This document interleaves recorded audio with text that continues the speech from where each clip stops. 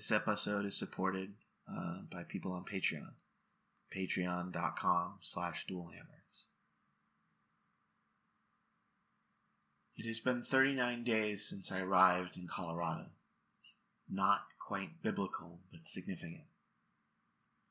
It has been more days than that since I've last talked to you in this way. Why is that?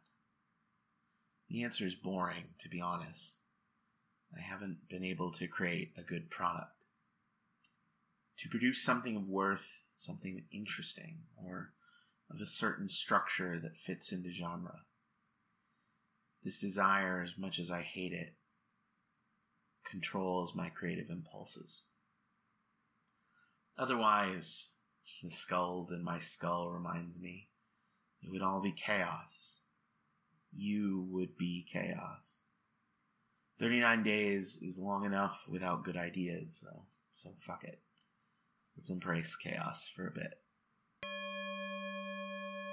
How do you rebuild a self? Not just a life or a plan, but an outlook on reality. They're formed by accretion, the slow drip of experiences across our gray matter, forming it into sculptures that become our own image. How do you rebuild a self? Not just a life or a plan, but an outlook on reality. They're formed by accretion, the slow drip of experience across our gray matter, forming it into sculptures that become our own image. The ones that I've had are no good. They don't benefit me much. They make me hard to be around and keep me from the life I want to have. A life of partners and parties, of creation and conversation, of closeness and certainties. So I took to the road. I slept on the floor of what quickly became a rolling tomb. I slept through on life until it was too cold, and now I am rising again. But to where? And how do I walk? And why are these jabs of pain at the back of my skull that feel like emotion still hounding me? I am not sure what I love anymore. I am not sure what I enjoy anymore. I cannot follow the advice of do what you love. All those sculptures have been flattened, and I must reform them in time. But I sputter because the structures I had hoped to wipe away haven't left me. I still despair, and perhaps more so, for there is now even less time to become. So I wake up and meditate. I look for work I don't hate to pay my bills, and I attempt to do things. New things, different things.